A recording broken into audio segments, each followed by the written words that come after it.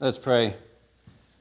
God, we come to you and we are so thankful for each week when we come and we hear your word and we're taught a little bit more. We're reminded of your truth, how to live, what you have for us. We're reminded of your power and your work in and through our lives. So we just pray that as we open ourselves to this time, Lord, that we would remember that our faith, our being followers of Christ, when we choose to follow Christ, that makes a difference for our present and for our future. And so bless us in this time as we hear, we learn, and hopefully apply, Lord. We pray this in the name of Christ. Amen. So we say together our theme verse, Acts 1:8, "But you will receive power when the Holy Spirit comes on you, and you will be my witnesses in Jerusalem, in all Judea and Samaria, and to the ends of the earth." And so we remember these words from Jesus that Jesus tells us, I'm going to send my Spirit when I leave. That Spirit's going to fill you. That Spirit's going to help you live. And that Spirit's going to help you to remember my message and share my message with others. When I was in high school, I remember thinking about the need to go to college and thinking about that process. You go to elementary school, you go to junior high, you go to high school, and then you go to college so that you can get a degree and so that you can get a good job, and then I could provide for a wife and children, and I could lead the kind of life I wanted to live, right? And so you try to think about how it's all going to go. You try to map it all out. You try to have it all planned. And you think, okay, this is what I'm going to do, and life is just going to be so great, right? Now, in a sense, that sounds good. This scenario sounds good, but it's actually misguided. See, the focus, as I was thinking about, was all about me. And I forgot to think about God, that we are created to live in relationship with God and to live for God. You might remember from the Westminster Confession, there's a question that says, what is the chief end of man? In other words, why are we put here on earth? What is our purpose here on earth? What is the chief end? And the answer that the Westminster Confession gives, that comes from Scripture, is man's chief end is to glorify God and to enjoy Him forever. You ever wondered, what is my purpose in life? This is why we were created, to glorify God and to enjoy Him forever. And when we don't do that in our life, then we're going to be frustrated. We're going to feel lost. We're going to not have purpose in our life. We're going to struggle because we were created to glorify God and enjoy Him forever. And when we glorify God with our life and we enjoy Him in our life, then we will be at peace. We will be walking the path that God has for us. We will enjoy the life God created us to live. And our present will make sense, and our future will make sense, and life will come together as God made it to be. So this is kind of what I want to talk about this morning, about understanding our purpose of why God created us and what we are called to do. Now, earlier in the book of Acts, you might remember that at one point, Paul promised the Ephesians that he would return and visit them again. And when we come to Acts chapter 19, this is what is happening. Paul is returning now to Ephesus, and he is spending some time with them. He's actually going to spend 2 years there, and he's going to be teaching and preaching and leading and discipling. And while he's there, he asks them the question, are you filled with the Holy Spirit? See, now Jesus talked about the Holy Spirit. He taught about the Holy Spirit. A lot of that is in the Gospel of John, chapters 14 and 16. And he talked about when he left, the Holy Spirit would come, that he needed to leave, and then the Spirit would come, and the Spirit would fill the people, and he would guide them and instruct them and empower them and rebuke them and do all those things. That would be the role of the Holy Spirit.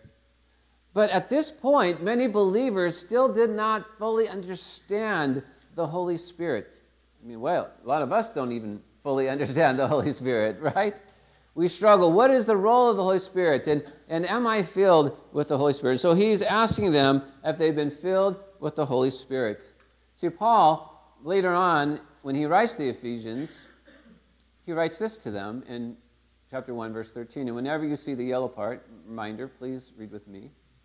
And Paul says, and you were also included in Christ when you heard the message of truth, the gospel of your salvation, when you believed. You were marked in him with a seal, the promised Holy Spirit. And so Paul says, when you accept Jesus as your Savior and as your Lord, when you say, Lord, Jesus, I want you in my life, when you pray that prayer, when you confess your sins, then Paul says the Holy Spirit will come upon you. And the Holy Spirit will fill you. Now, here's an interesting thing in the Scripture. Sometimes the people didn't really sense the feeling of the Holy Spirit. They didn't understand that. And so sometimes it took a laying on of hands and someone to pray for them, Lord, fill this person with your Spirit. And then the Holy Spirit would fill them. So you ask yourself the question, how do I know if I'm filled with the Holy Spirit? So let me give you a few questions you might ask yourself to get a sense, am I filled with the Holy Spirit? You might ask yourself a question, do I bring forth the fruit of the Spirit? Am I led by the Spirit? Do I walk in the Spirit? Now, if you were to see an apple tree, you would know it's an apple tree. How? Because the apple tree produces what kind of fruit? Oranges, right? No, it produces apples, right? An apple tree produces apples, so therefore you know it's an apple tree. If it produced oranges, it wouldn't be an apple tree, it would be an orange tree. And so we as followers of Christ, how do we know that we are filled with the Spirit? We produce the fruit of the Spirit. Love, joy, peace, patience, kindness, goodness, gentleness, faithfulness, and self-control. Those things, that seed of the fruit of the Spirit is in us. Is it germinating? Is it bearing fruit? Some of you may say, yeah, maybe. I have peace, but I don't have patience, right? I have love, but I don't know if I'm always gentle. The interesting thing about the fruit of the Spirit is it's not fruits of the Spirit. A lot of times people say fruits of the Spirit. No, it's fruit of the Spirit. You don't have some of the fruit and not others, right? I have love, joy, and peace, but I don't have patience and kindness. No, it's fruit of the Spirit. You get that seed's planted in you, and you have all of the fruit. It's all there. It'd be somehow like someone planted a tree, and it had apples and oranges and lemons all on the tree, right? All together. And maybe they come in different seasons, and so maybe you see the apples and the oranges, but the lemons haven't blossomed yet, right?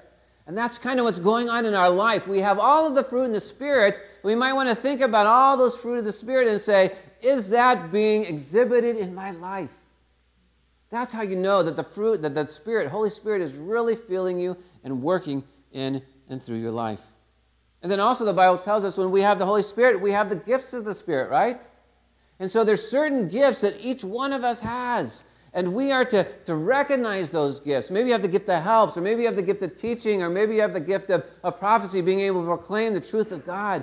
Maybe you have those gifts, and how are you utilizing those gifts? They're in you. Are you manifesting them, or allowing God to manifest them in your life? This is how you know that you are filled with the Spirit, and that Spirit is active and alive in your life.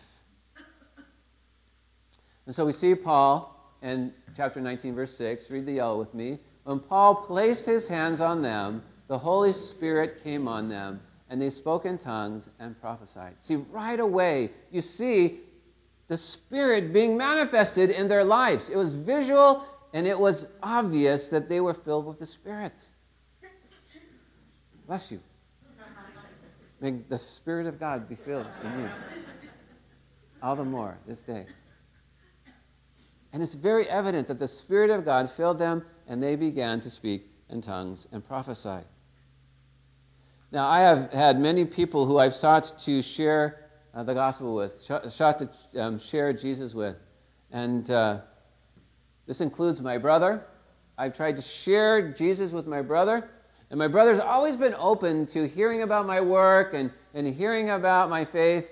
But somehow he hasn't made that connection between my faith and Jesus being my Savior and Lord, and him needing Jesus to be his Savior and Lord. They say that family probably is the most difficult to witness to, right?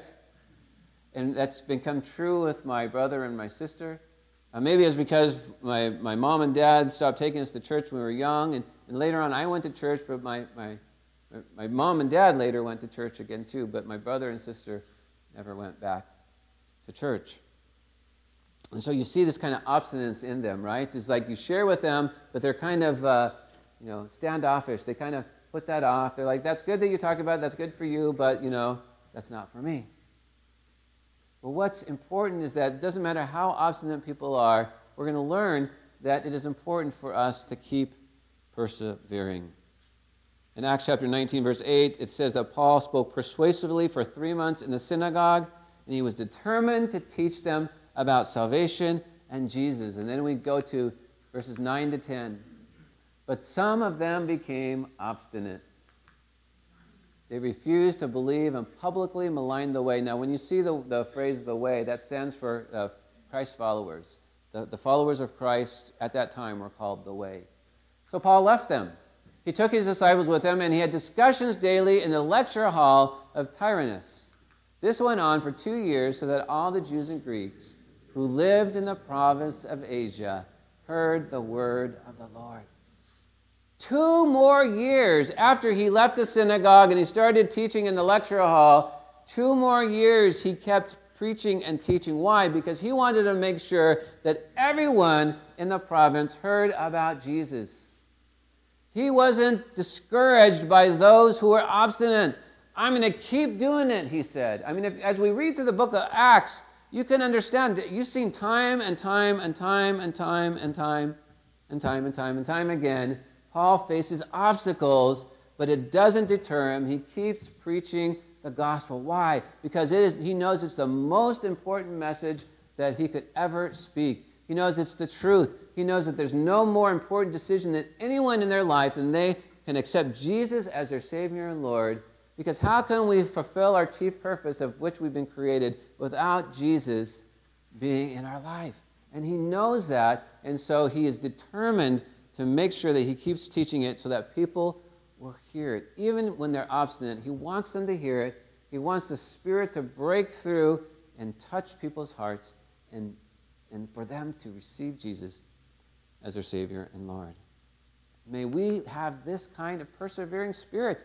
We cannot let ourselves get frustrated. We cannot let ourselves get discouraged. We are doing this for the Lord. We are doing this for the truth of God. We're doing this for the purpose of which we've been created. We are doing this for the purpose of which Jesus has saved us. We should never stop doing it.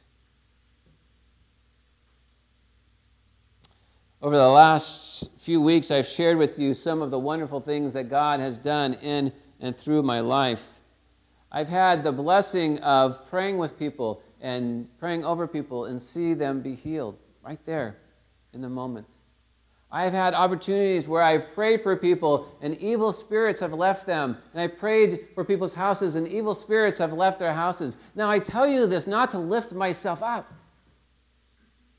I tell you this because I want you to know that God works in and through those who seek to be faithful to Him. God works in and through those who say, God, I want to be your servant. God, I'm in this situation. This person needs to be healed. I'm not a pastor. I'm not an evangelist. I'm not whatever. I'm not a professor at a seminary.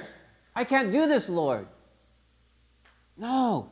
I tell you this because I want you to know that God works through all of His followers who trust in Him, because it is not the power of you or me that makes this happen. It is the power of God. And for some reason, He said, I'm going to use you as my tool. I'm going to use you as my vessel. I'm going to put you in this place at this time, and I'm going to ask you to do this prayer. And then I'm going to take my power and I'm going to put it in you, and somehow it's going to go from you to them, and it's going to heal them.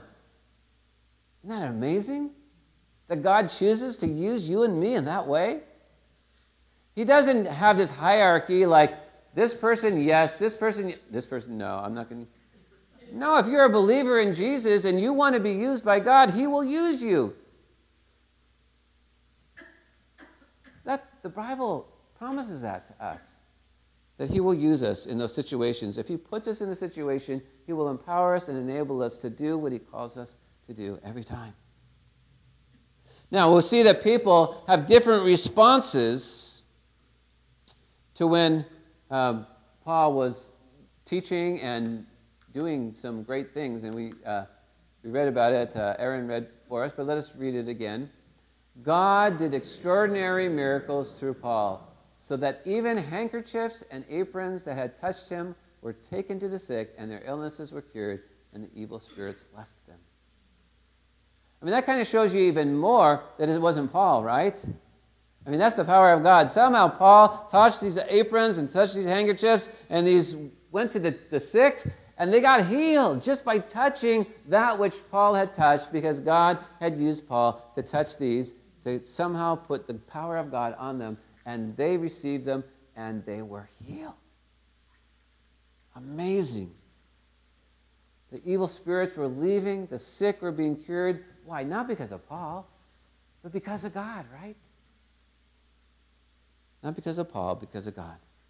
Now, as you hear this, you might want to lift Paul up and say, "Oh, Paul is this great servant, and I could never be like Paul. God would never do through me what God did through Paul." You might want to sell yourself short, but you know what? God believes in you, because God knows it's not just about you, it's about your faithfulness and about your willingness, and it's about His power, not your power.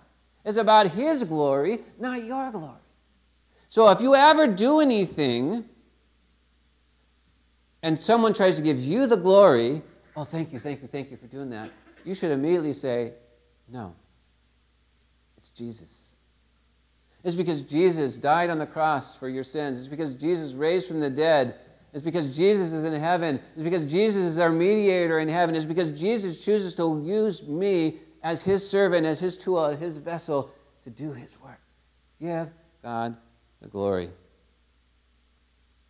I think you remember, or hopefully you remember, the story that I told you about one of my former members at Long Beach. Her name was Margaret Jones. Remember, she was in the hospital. Her family was there. The doctor said no more could be happening. They thought that she was going to die. I went to the hospital. I prayed with the family. I prayed with Margaret. And now 15 years later, Margaret's still alive, walking around, doing great things, still living for the Lord. Now, there's been times when people have tried to give me the glory. "Wow, what a great prayer. That was so nice that you prayed for her, that you..." No, it's not me. It's God. It's all God. It's God that she was healed. It's because of God that she is still alive, living as she is living. It's all about the glory of God. So easy as people to want to take on those accolades, right? Your shoulders get a little higher. Your head gets a little higher. Your head gets a little bigger, right? Yeah, man, my prayers are powerful, aren't they? I'm pretty awesome. No. That's where we go wrong. That's the pride of selfishness. That's the sin of selfishness, the sin of pride comes upon us. And so we read in verses 19 and 20, "A number who had practiced sorcery brought their scrolls together and burned them publicly. When they calculated the value of the scrolls, they were very expensive. The total came to 50,000 drachmas. In this way, the word of the Lord spread widely and grew in power." See, Paul was preaching. He was convicting them. They were looking at the things they were doing. They were realizing that what they were doing, what they were following, what they were practicing was wrong. And not only did they walk away from those, but they said, "You know, this is wrong. This is bad. I am going to burn them so they're not even a part of my life anymore." Not even a part of my life anymore. You see how this works. You humble yourself before Jesus, and the Holy Spirit touches your heart and draws you to Him. And then you say, "Jesus, I need you. I need your forgiveness for my sins. I need your cleansing from my sins. I need you to be my Savior, to save me, not just here on this earth now, but for eternity. I need your power working in and through my life." And then God fills you with His Spirit, and then God uses you in wonderful and mighty and miraculous ways. And your heart is changed, and your heart is transformed, and you begin to live for Christ. And you're filled with the Holy Spirit, and the Spirit of God, the works of the Spirit are evident in your life. And yet, even in the midst of this, we see disturbances happen. Disturbances happen in our world too, don't they? I mean, all the kind, there are people picketing, right? Haven't you seen that? People go around picket for all kinds of things, right? People have a cause, and they picket for that cause because they want their message to be heard. They want their cause to be known, right? And our our Constitution allows for this as long as that there's not rioting or there's not violent disturbances. People are allowed to picket and are allowed to make their message known, lift up their cause. I mean, people picket for all kinds of things like abortion, right? Or gun rights, or women's rights, or prayer in schools, all kinds of things. Now, whether you're for or against any of that, my question, though, is, do any of those causes, do any of those issues have eternal impact on our future? And the answer is no. I mean, why those causes all are valuable and have their merit. There's only one issue that impacts us eternally, and that is Jesus Christ. Now, I stand up here, and you might think that I'm a broken record, right? Because every week I talk about Jesus. Why do I talk about Jesus every week? Because there is no more important subject than Jesus. Without Jesus, we would not be here as Christ followers. We would not be a church. We would not be in the will of God. Without Jesus, we would not be able to live the way God calls us to live. Without Jesus, we would not have hope for our future, and even better, hope for our present. Without Jesus, we would not have the power of God at work in and through our lives. Without Jesus, we would be lost in our sin. So Jesus is so important that I keep talking about Jesus. And isn't that what Paul did too? I mean, everywhere Paul went, he talked about who? Jesus, right? He talked about Jesus. In verse 23, about that time there arose a great disturbance about the way. So Paul goes around and he preaches about Jesus, and what happens? Some people believe, some people burn scrolls, but others what? A disturbance is caused. They're upset that Paul is talking about Jesus. But even more, there's something else going on here in Ephesus. Paul is preaching Jesus. He's leading people to Christ. And they're no longer wanting to follow the false gods. And they're putting aside all those things that they once followed because now they're following Jesus. They want Jesus. They see that these other things cannot lead them to salvation. They understand that these other things cannot make a difference really in their life. And so they put aside all these things that they understand are not real gods. Now the effect is that the silver makers who are making the idols that these people were worshiping were losing business. Now, you can imagine this, right? If you start to affect someone's business, what's going to happen? They're going to get very angry, right? They're going to look at that and they say, this is Paul's fault. It's because of you that I'm losing business. It's because of you that I'm no longer able to make the money I once made. And it's not just the silver makers. There's all these other tradesmen around that are working together to build these idols. And so now all of these businesses are being affected. And they're all getting upset. But they wanted them not just to be upset at what was going on. They wanted them to all be upset at Paul.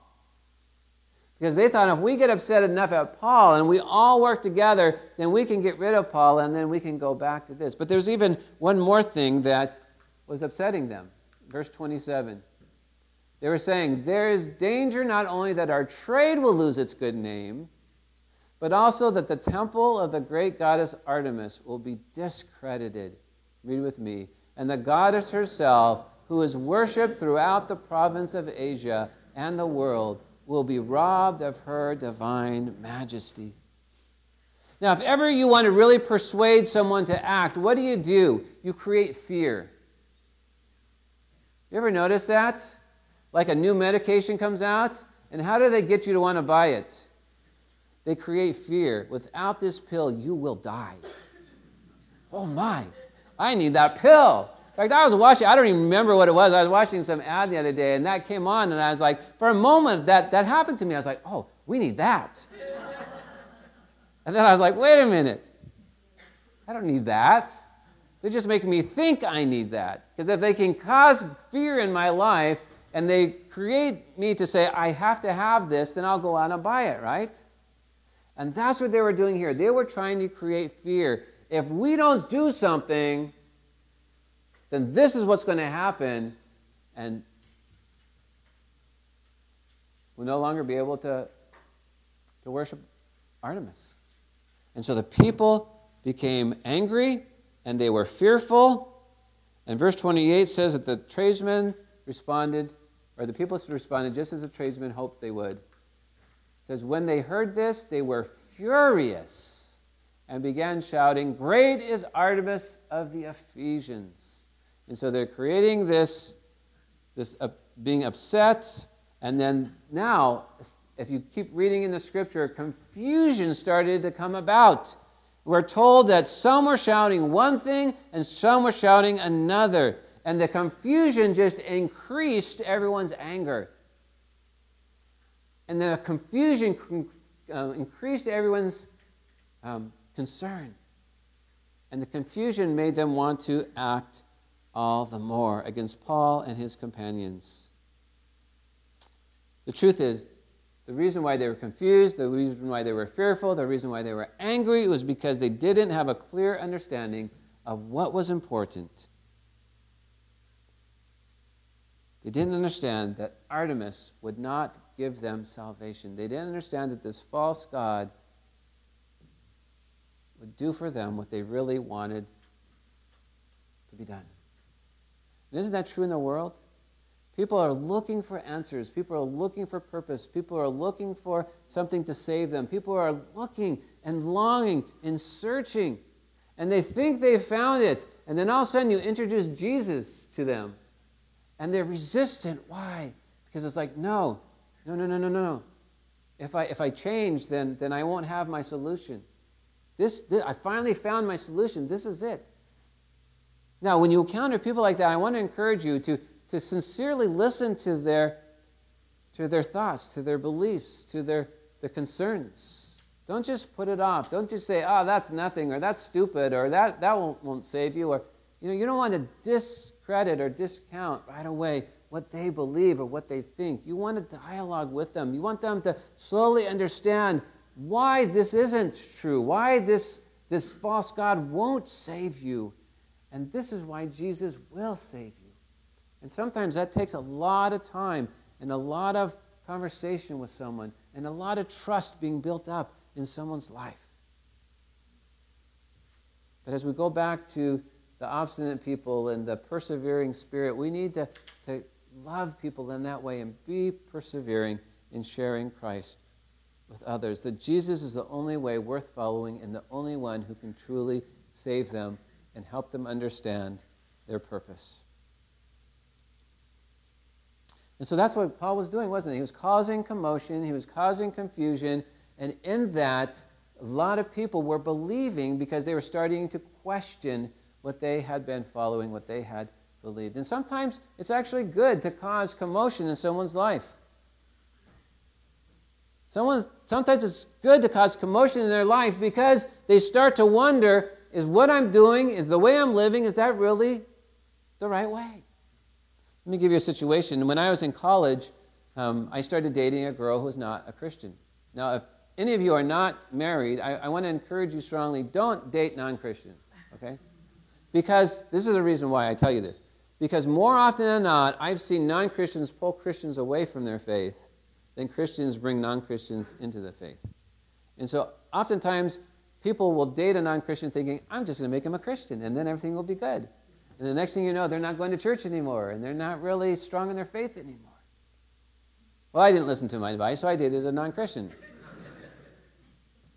And so we were dating, and the relationship was going fine. And one day I went to her house, and I was visiting her at a house.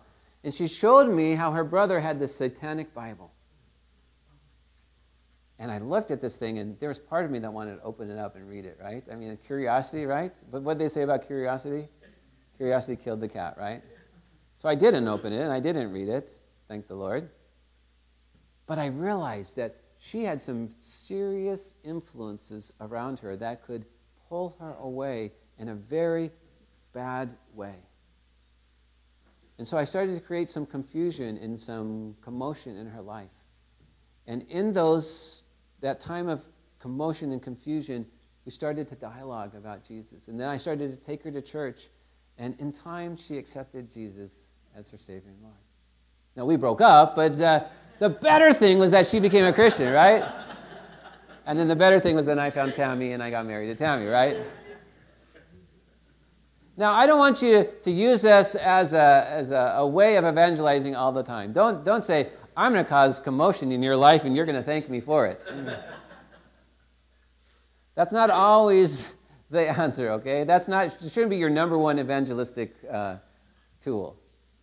But sometimes people are really kind of lost in their way. And sometimes you might cause commotion, not purposely, but just by telling them about Jesus, it will cause confusion and commotion in their life. But it'll lead them to the place where they start to question, they'll start to dialogue, they'll start to wonder, and then you'll have an opening to share Jesus with them. Now, in our day and age, it's really interesting because when you do that, more often than not, you'll get anger from people, won't you?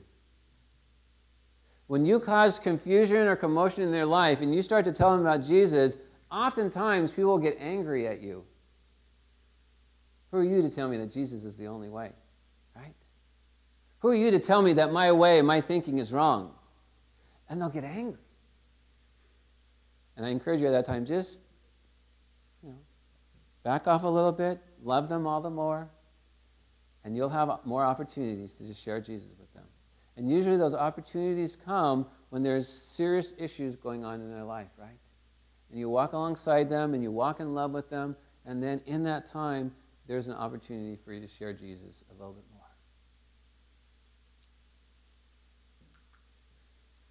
See, the only real thing that affects our eternal future is Jesus. But what is even better is Jesus affects our present as well. In having Jesus in your life, you get peace. In having Jesus in your life, you are filled all the more with the love of God, the true love. And when you taste of that love, then you so much want to share that love with others. In having Jesus in your life, you begin to make more positive and better decisions in your life. When you have Jesus in your life, you will start to understand your purpose and why your life is important and how you can make a difference in this world. And so I pray that we would just fully receive Jesus this day and then commit to say, Jesus, even though I face obstinate people, even though I face angry people, even though I face confused people, even though I face people who are so against Jesus, I will persevere and I will continue on. And I will share my faith whenever I have the opportunity. Let's pray.